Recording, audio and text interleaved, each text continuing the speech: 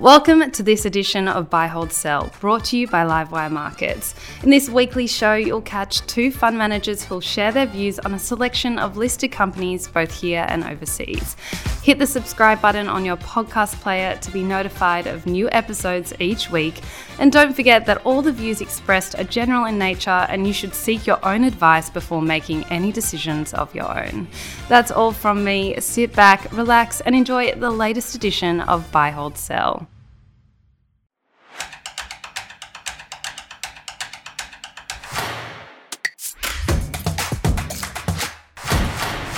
Hey, how you doing? And welcome to Livewire's Buy, Hold, Sell. I'm Ali Selby, and today we're taking a look at some of the most widely held stocks in professional investors' portfolios. To see if our guests like them too, we're joined by Josh Clark from QVG Capital and David Mobley from Clear Life Capital. First up, we have IPH Group. It's an intellectual property services firm. Josh, I'm going to start on you. Is it a buy, hold, or sell? I'll be boring straight from the get-go. I think it's a hold. A little bit of sitting on the fence. Yeah, look, a little bit. I just think the stock needs to be a bit cheaper and have a bit more upside for me to call it a buy as opposed to a hold. But if you look at how you build the bridge to the return that you get out of the stock, you might start with organic growth. So that was around 2% last year. That's a pretty low starting base. It's on about a pre-tax earnings yield of around 7%. So that certainly helps get you there. But for me, it looks like that valuation is pricing in M&A. I've got a long and successful track record of executing, but you don't really want too much of that to be priced into the stock.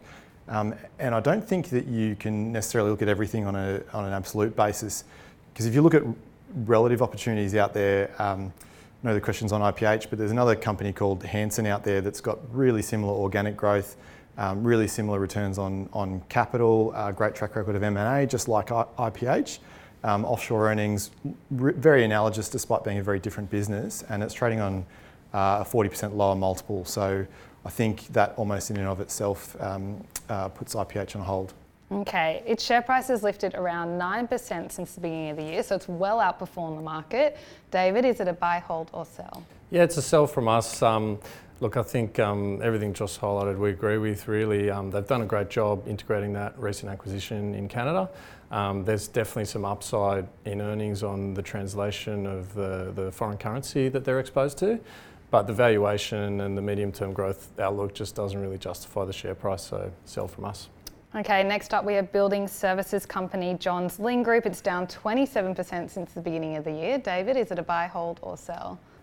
This is a tougher one. For the purposes of staying off the fence, I'll say sell. And the reason for that is, again, we really like management, and it's a great medium-term growth outlook for the company.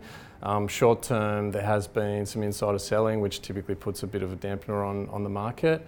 And there's a lot of people crowded in that name, and the valuation's just not good enough for us.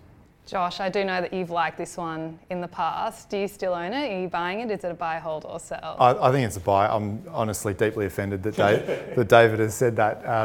But no, I mean, there's I had to choose that because it was either a hold or a sell, yeah. Well, I mean, there's a lot that I agree with. Yeah, management have been selling. It isn't particularly cheap. It is well held. But if you go back to what they've done since IPO, they've grown earnings per share at 20%. So if you can find me more of those, please give me a call. Love those kinds of businesses. And I think what they've done over the last 4 years, they've set themselves up really well to deliver not too dissimilar growth rates for the next 4 years. And I think that's where your return comes from. I think the opportunity set that these guys have got for growth it's as long as your arm. Core growth within the existing building repair business, organic growth with cross-selling strata, acquisitions within strata, the disaster response vertical that they've just stood up and are seeing some success there, and probably the more exciting one would be the platform for growth that they've just bought and are building in the US. And there's some early signs of success there, I think, with the weather event that they've had in Florida accelerating that. And these aren't just things that management talk about, they're executing on them. Motivation just oozes from the top to the bottom of that business. They've got equity ownership right through to the front line of the business. And I think that will help the execution and that earnings growth going forward. So I buy.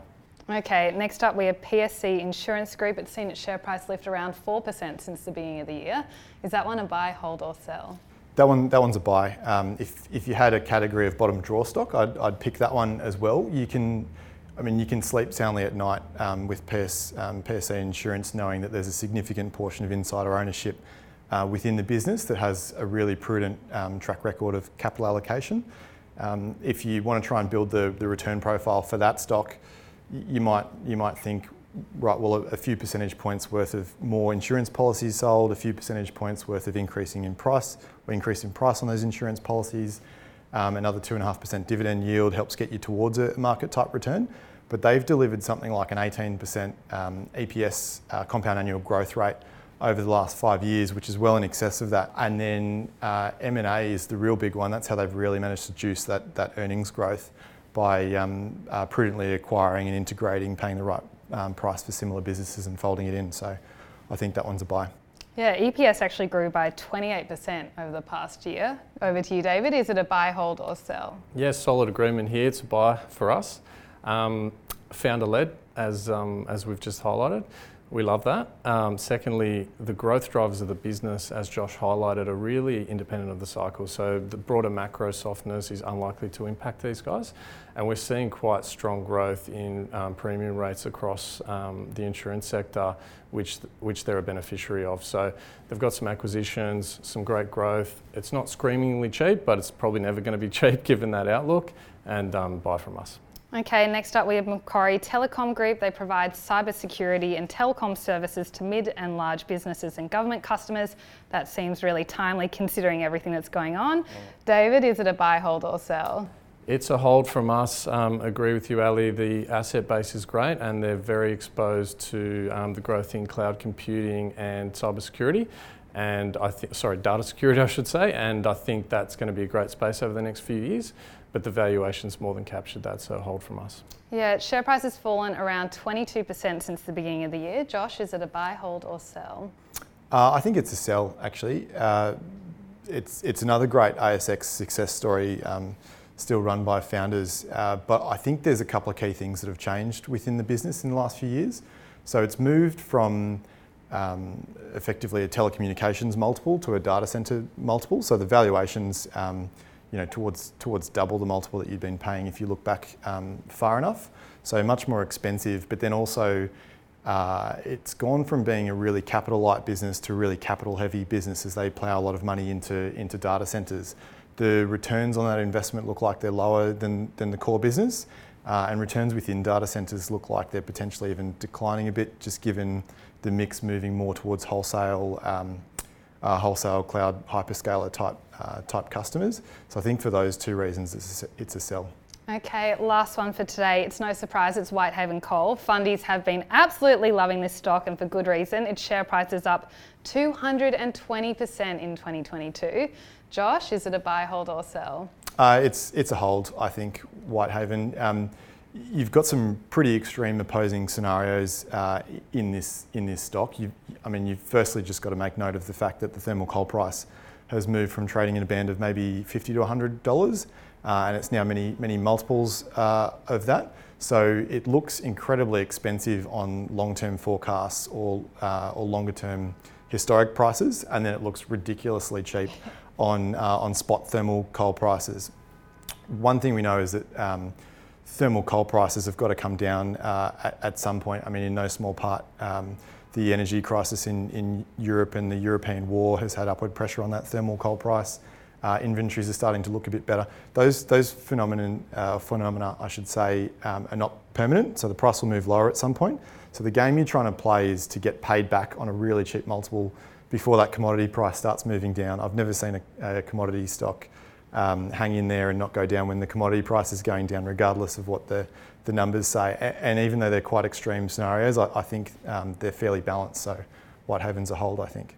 Okay, over to you, David. Is it a buy, hold or sell? Yeah, I'm going to say sell for us, Ali. I think agree with Josh. Like the commodity price has been incredibly strong. The company is absolutely spewing out serious amounts of cash. So they're currently undertaking a buyback up to 25% of their shares, but I think that's more than captured in the share price at this point. And the commodity price has been strong. There's some signs of that softening at the moment, and I think agreeing with Josh, it's pretty rare that a commodity company outperforms while its commodity price is headed down. Very hard to say when that will happen, but we like to be a little bit more contrarian when it comes to commodity stocks. And when the commodity price is trading multiples of the cost curve, it's typically not the time to get too excited, so sell from us. Okay, well that's all we have time for today. I hope you enjoyed that episode of Buy, Hold, Sell as much as I did. If you did, why not give it a like? Remember to subscribe to our YouTube channel. We're adding so much great content every week. Thanks for listening to Buy, Hold, Sell, brought to you by Livewire Markets, Australia's #1 source of expert investment analysis and insights. Register for free online at livewiremarkets.com and you'll discover more exclusive investing articles, videos and podcasts.